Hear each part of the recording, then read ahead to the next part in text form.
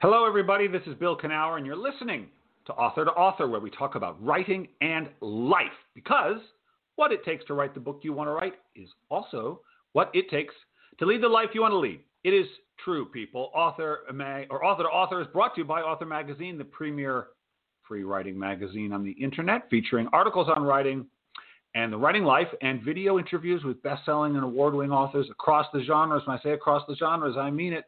YA author up there now, Jason Reynolds. I just finished editing my interview with Lee Goodkin, the immersion journalist and memoirist. And, it was a good conversation. So that's going to be up very shortly. It's almost a new month, so we're going to put that up probably tomorrow or Thursday. So you can check all that out at authormagazine.org. We're also funded by the people at the Pacific Northwest Writers Association, supporting writers from pen to publication since 1955. As I mentioned, we just finished our big yearly conference, did it virtually this year. Going to do a little one, sort of a short one in January, probably all virtual. Well, not probably, it's going to be all virtual, but this is going to focus on just the craft and the business of writing, and no pitching, no trying to sell your stuff. That's okay. It's good to do, but sometimes it's good just to focus on writing, and that's what we're going to be doing. And I'm going to be teaching, I believe, how to write a book proposal. Oh, yes, that's right. I'll be teaching that. So you can check that out if you want to join the PNWA, wherever you are. No matter, wherever you are, across this great globe of ours, you can do it at pnwa.org. And so speaking of conferences, I will be teaching, I just learned, November 7th, like 2 weeks, at the Writer's Digest yearly conference, which is going to be, of course, virtual. I will be teaching fearless writing. Yes, I will be. Yes, I will. So that you can check it out, probably at writersdigest.com, or I don't know. You'll have to Google it, Writer's Digest Writers Conference. Anyway, I'm going to be there. It's going to be a lot of fun. Speaking of fearless writing, it's sequel, the book. Everyone Has What It Takes. I got the edits back from my editor, my new editor. Loving it. I love this process. I love working with an editor. Maybe it'd be different if I was writing fiction. It's a different kind of thing, but I love the back and forth, the questions, the changes. I find it very exciting. It's like a conversation I get to have with someone who's interested in having that conversation. That's just how I feel. Thought I'd share it with you. But enough about me. You know what we got today? A debut author, and he's a good one. Yes, he is. He's an up-and-comer. I'm glad I got to him when we did. His name is Brian Selfon, and, different kind of background. He worked in criminal justice for nearly 20 years, more than 15 of them with law enforcement agencies in New York. As the Chief Investigative Analyst for the Brooklyn District Attorney's Office, he handled cases ranging from money laundering to first-degree murder. Ouch. He now lives in Seattle, where I do, actually, and works as an investigator for the county public defender. He has published nonfiction pieces in the Detroit Jewish News and Fiction Writers Review, and the name of his book, which has been out for a couple of weeks now, is The Nightworkers, and it's a good one, people. Yes, it is. So let's talk to the author himself. Brian, how are you doing? Good. Thank you very much, Bill, for having me on the show. It is my pleasure. Welcome. You got to fill me in a little bit. I want to hear about being a chief investigative analyst, what that is. I'm sort of trying to picture it. I'm doing the thing that some men do when they think they know everything, and I'm trying to imagine that I actually know what that is, though I don't. But before we get to that, let's go back a little bit. The Nightworkers, an ambitious novel, shows a lot of care with it. This is written by someone, I think, who's been interested in writing for a long time. Is that true? Yeah, you. It goes back to a elementary school work that I did called The Hand. And I don't know how familiar you are with the book The Hug Machine, but that's a children's book that I read to my kids where it's just a kid who's hugging everything. He hugs trees, he hugs fire hydrants, and some of this is kind of yucky in the time that we're living in now. But it's a story without any plot, any problem, and it's just a series of hugging. So I wrote something way before that book that's similar but much more sinister. It's called The Hand, and it's about a hand that just moves through a house and strangles different family members.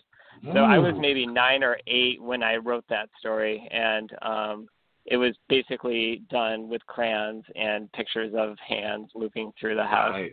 And so pretty much since then, I wanted to be a writer. Do you know, Brian, that's so interesting. So I've been interviewing writers for a long time, and I always like to find out where it started and when it started. And I think, although I have not actually documented it, I've not done the math, but I think age 9 is pretty much the average age. Like that's when it kind of kicks in for most people. Like there's something about that. That's what it was for me too. You know, where I told a story or I wrote a story down, and I was like, this is pretty good. And you started with crime. You started with crime, Brian, of a sort, right? And in some ways, it was the most radical thing that I'll ever write because there's no structure, there's no cliche, there's just like a hand just moving through the house. I think maybe around this time, though, the author of the Arthur the Aardvark series, I think his name is Mark Brown. I think he came to my elementary school and spoke and did a demonstration. And I think seeing that an author wasn't something that was up in some other planet, an actual person, and then watching him just draw the Arthur character in front of us where it's just line, and then suddenly it pops out on that whiteboard that he was using.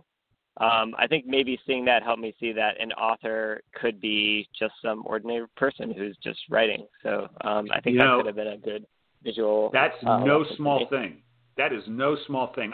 I went to a high school for to write for like the arts. It had this magnet program, and they did actually have a novelist come to the class, but I'd never heard of his book. And I mean, I knew intellectually he was a novelist, so I knew he was a real writer. But it would have been very different for me if I had met an actual writer whose stuff I'd read. And I never, all my life. I don't know, did you ever go to readings and stuff? Because until I started interviewing people, I never met like a writer. You know, they were just always these other people. What about you? Yeah, I did Mark go Brown. to some readings when I was in college, and I think by that time I had gotten the mystique back, which was maybe not helpful for writing.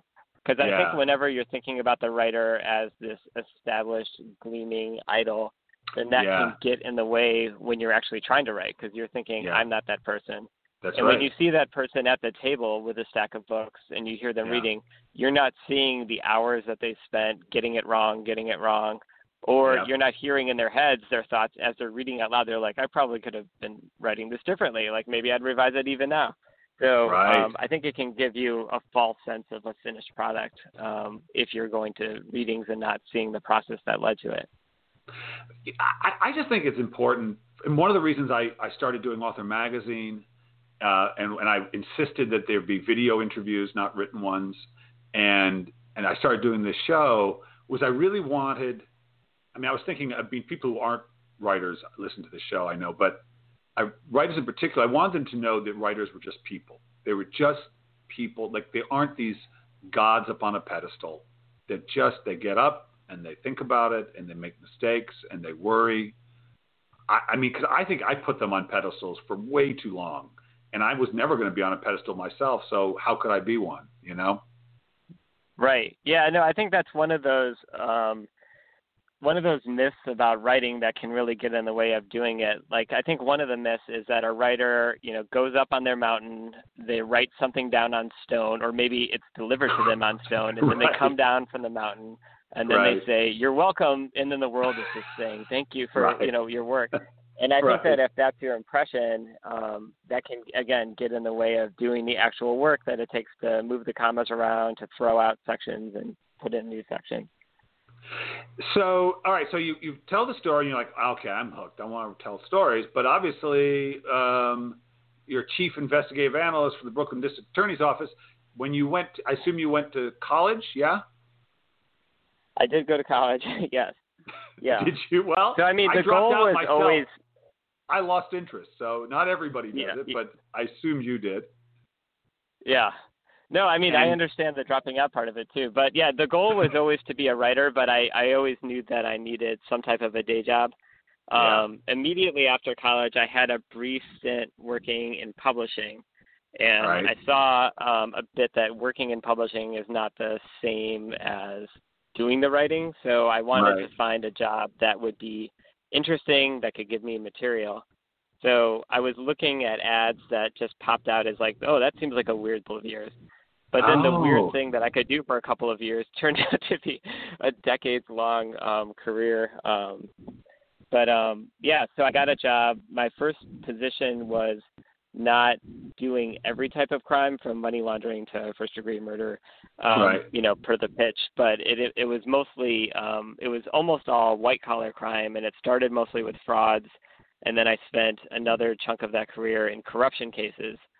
And money laundering was one of the common threads in all the different types of cases that I worked on that weren't just, straight up violence. Like if you mug somebody on the street, you don't need to launder your money. But if you are a corrupt politician and you're somehow getting, some money on the side, or if you're scheming different insurance companies or Medicaid, once you're getting the money, you need to find out a way to spend it or find out a way to make it look legitimate. So money laundering came to me. It followed me when I moved to the Brooklyn District Attorney's Office, where I was the first investigative analyst. So the title of chief was a little bit tongue-in-cheek at first, because I was the only I was the chief of my spreadsheets for a while. But then we hired more people and built out a team. So the money laundering part of it played out on everything from drug smuggling, gun smuggling cases, and then if the murder was somehow not related to money at all, then there is no money laundering. There's just trying to get rid of the body. But so you asked before about what my day was like. So some of that was looking through bank records, looking through telecommunications records, seeing that guy A calls B, and then guy B calls guy C, and there's like this pattern that guy B seems to be the middleman between A and C. Right. Some of it was making maps, because people with mobile devices are just always having data about where they are. Right. So if we were trying to find evidence that a guy went to a place to do a thing, we might look at his phone records and show that the phone is, pinging along the way to the place and then pinging away from the place at just the right times. So that could be part of the evidence against them. So you were doing you were like a desk-bound investigator. You were or were you out there on the streets with your magnifying glass, or was it all data and this sort of thing? So that job was 99% at my desk. They were detective investigators who were assigned to the offices that I worked at, and then my office also worked with NYPD or New York State Police, and those were the guys who would go out and do the street stuff. Once in a while, if there was some project where they could have a non-officer, kind of like a doofy guy, go out and do a thing, I would volunteer for it just to get out. Yeah. And one of those projects was what gave me the idea that led to the Nightworkers, or at least it gave me the idea that led to the book that I wrote and then threw away, but then that book led to Nightworkers. So there were allegations about certain fancy New York apartments where, depending on the race of the person who is trying to get an apartment there, they might have different requirements for them. They might try to charge extra money up front if you weren't a white person. Right. So they would have people come in with like a fake name and like, here's my fake salary, here's my fake background. And then we would try to see if they were charging different rates depending on the race of the person who was going in. So I was, pretending to shop at these apartments that I could never afford in reality. Right. And I was pretending to look in the apartments. I was like opening the doors. I was seeing if the sinks were running. And then I just had this idea like, oh, what if I open this door and a body falls out? And then that little seed idea was kind of the basis for the book that would eventually, through many iterations, evolve into the Nightworkers. So I want to get to the Nightworkers. I mean, first of all, what a great job for a guy who's going to write. I mean, so does the Nightworkers, this is a kind of a publishy sort of thing. Are they shelving it in crime or is in just general fiction? Because I feel like it could be either place. How are they trying to market it as? Good question. I mean, my agent calls it literary crime, and that sounds good to me. I'm happy. Yeah. I'm just happy to be at the table right now. Yeah, I totally get it. I get it. I'm just curious because it's a thing in the publishing world. What shelf is it going to be on? And I was just curious because it could be either or, really. Right. Yeah, I think it's in the crime world, but maybe the narrow part of the crime world where there's some discussion of St. Augustine in the book and Right. lots of Walt Whitman is being thought about. Right. So okay, but what? So you see this job, and now you're still working in the public defender's office as we speak. Is this still a thing or not?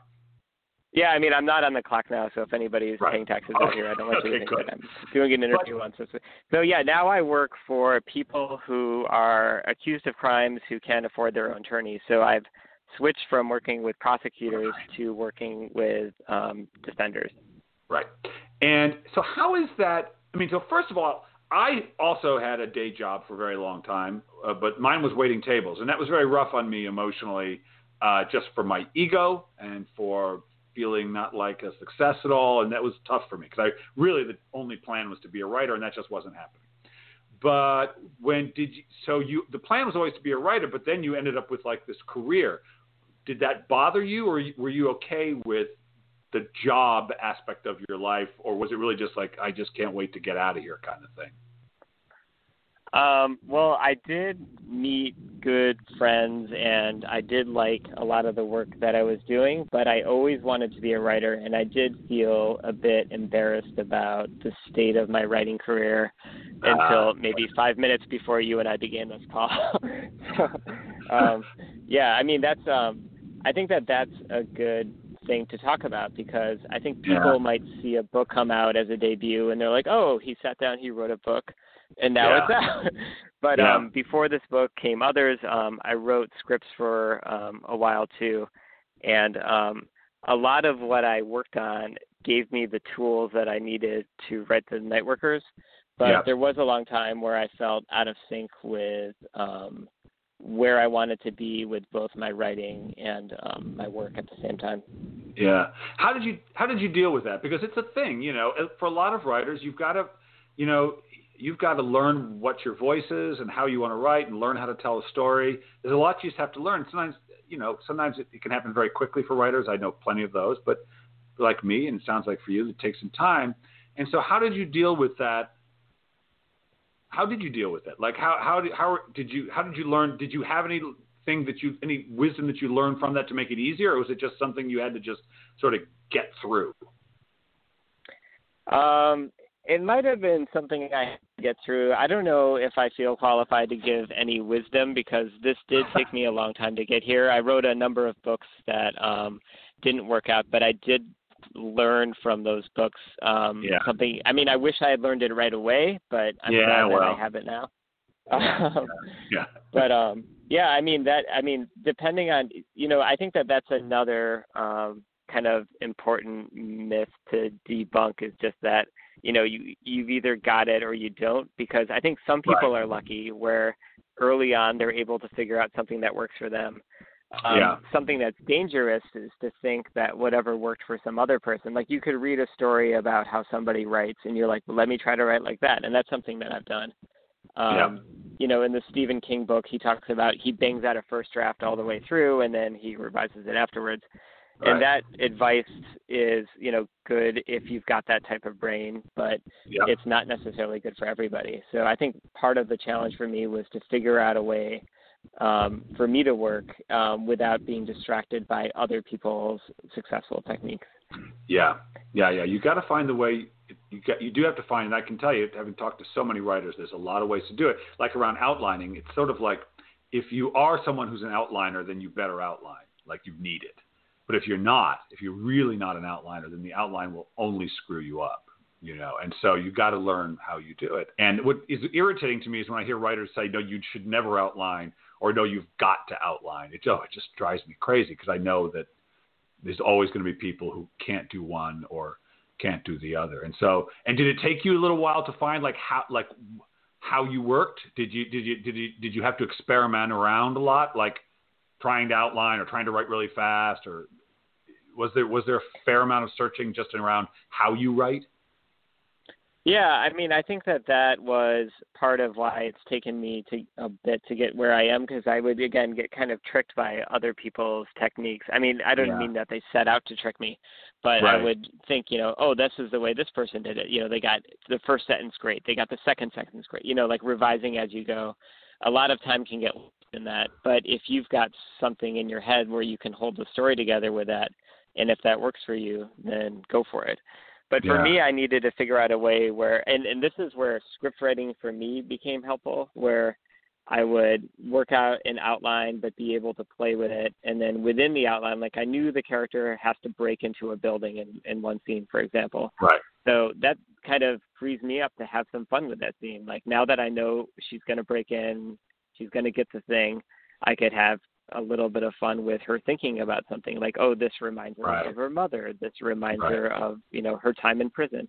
And that's something I did with the Nightworkers that I hadn't done with other novels, where I had the outline, but I think that, to use another messy metaphor, it's kind of jazzy, where it's going to go from this chord change to that chord change, but you can noodle around in the middle of it. And I think that for me, and again, not suggesting this for anybody, the combination of having a structure but being very loose with it was the right balance for me. That took me a while to figure out. Yeah, that's actually, I would say that the way it breaks down is that's about 40% of writers that are like a kind of outline.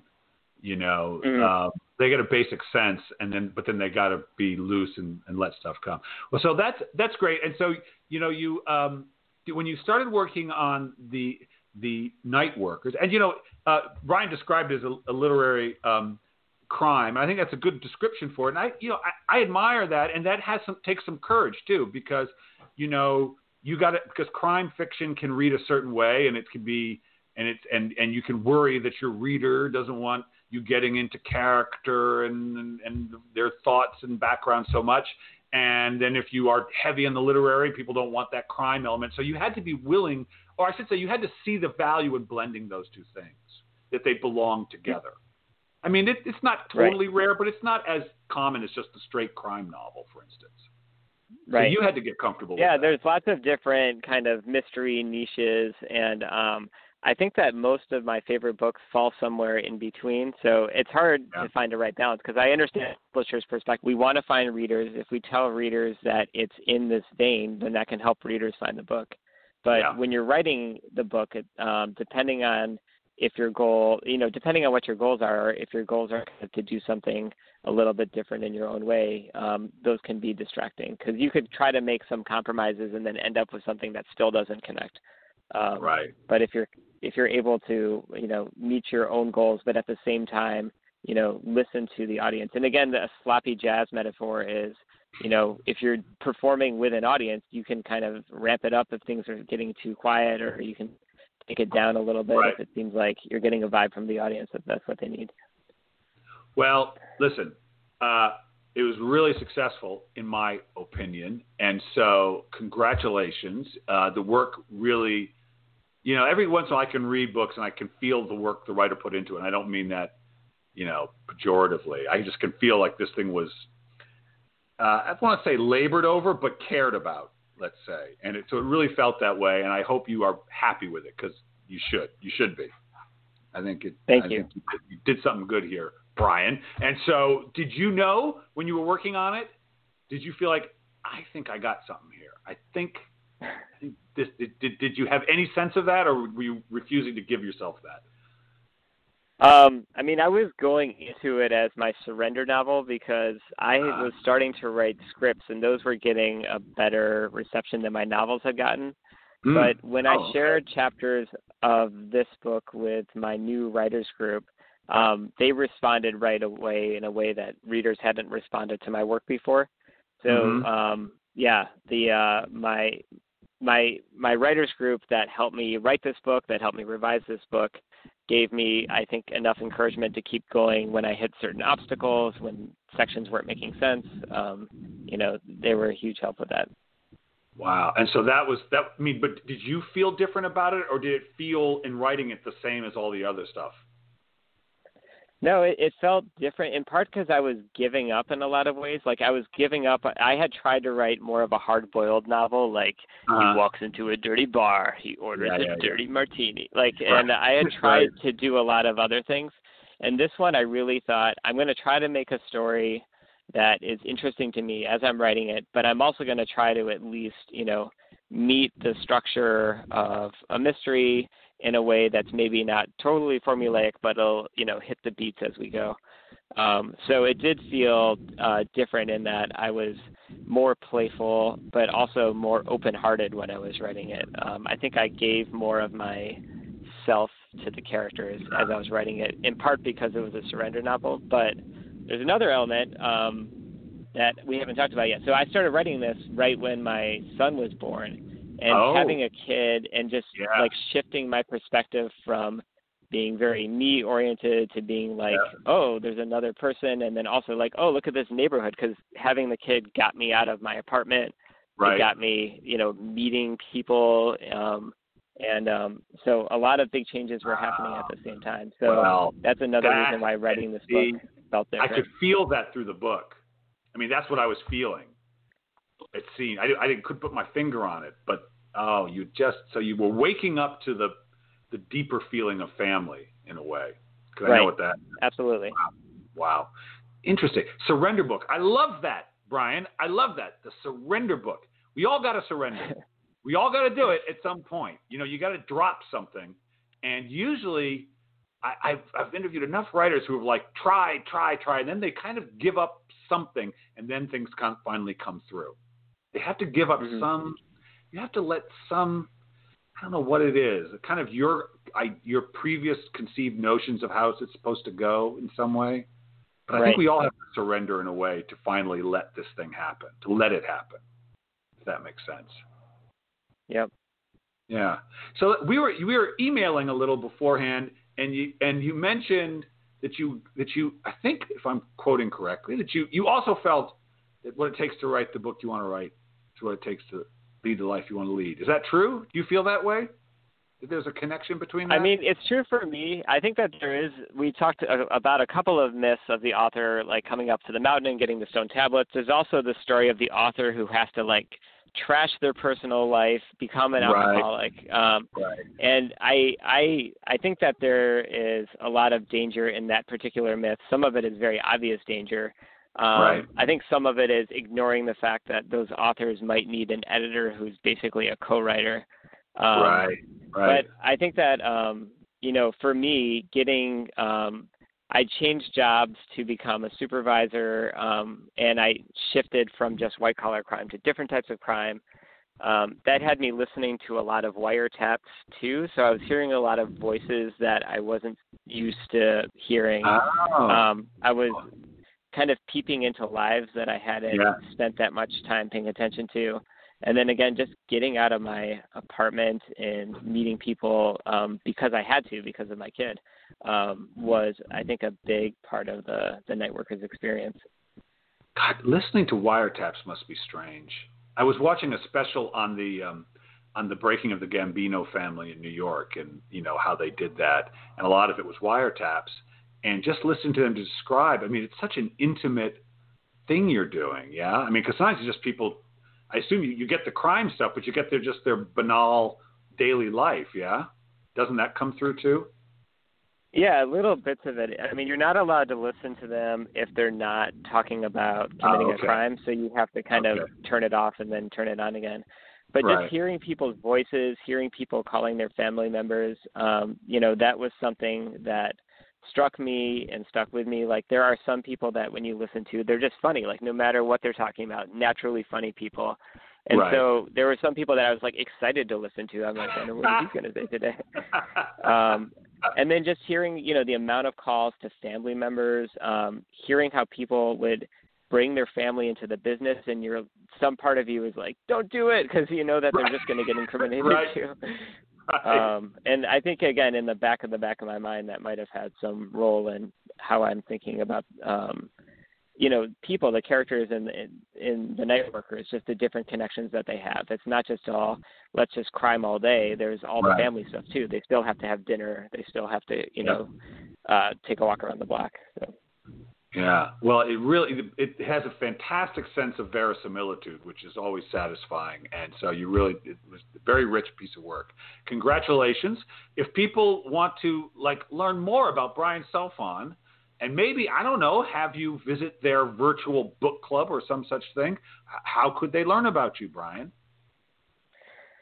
So I have a website. It is just brianselfon.com, and it needs some updating, so I will do that soon. You're also welcome to just come to my house if it wasn't for the coronavirus, I would say. I'm always excited to meet people. But, yeah, so right now my website is away. There's a form. If you fill it out, I get an email. So I'm definitely open, excited to be part of book clubs. That's awesome. All right. Well, I got one more question for you, Brian, and maybe you've thought about this if you listened to any of these shows. I need you to finish this sentence for me. If writing has taught you anything, it's taught you what? It's taught me that writing is not the worst way to process your mistakes and work out your feelings. I like it. I like it. What a nice personal answer. Brian, hey, listen, congratulations. And thank you, Bill. Maybe I'll get you back on this show when the next one comes out, which I'm sure there will be, yeah? Yeah? There's another one, right? Yeah, it's in the works. Good man. Good man. Okay, Brian, congratulations and good luck. Thank you. Have a good day. All right. Take it easy. All right, people. Yes. Process your feelings. Learn about your mistakes. It's true. Listen, you know what next Tuesday is? Yes, you do. Well, I just can't do it. I can't do a show next Tuesday. I just won't be there. So you know what I'm going to do? I'm going to do the show the day after. That's right. On Wednesday, the day after the election. And I'm going to have Clifford Brooks, the fellow who I was interviewing and then got cut off because my power, and I have him back on. We're going to finish that conversation. So November 4th, Wednesday, November 4th, we'll do it if you like to listen live. Otherwise, thank you to my producer, Mr. R.J. Jeffries. Thank you to you all. Find something you love to do and go do it.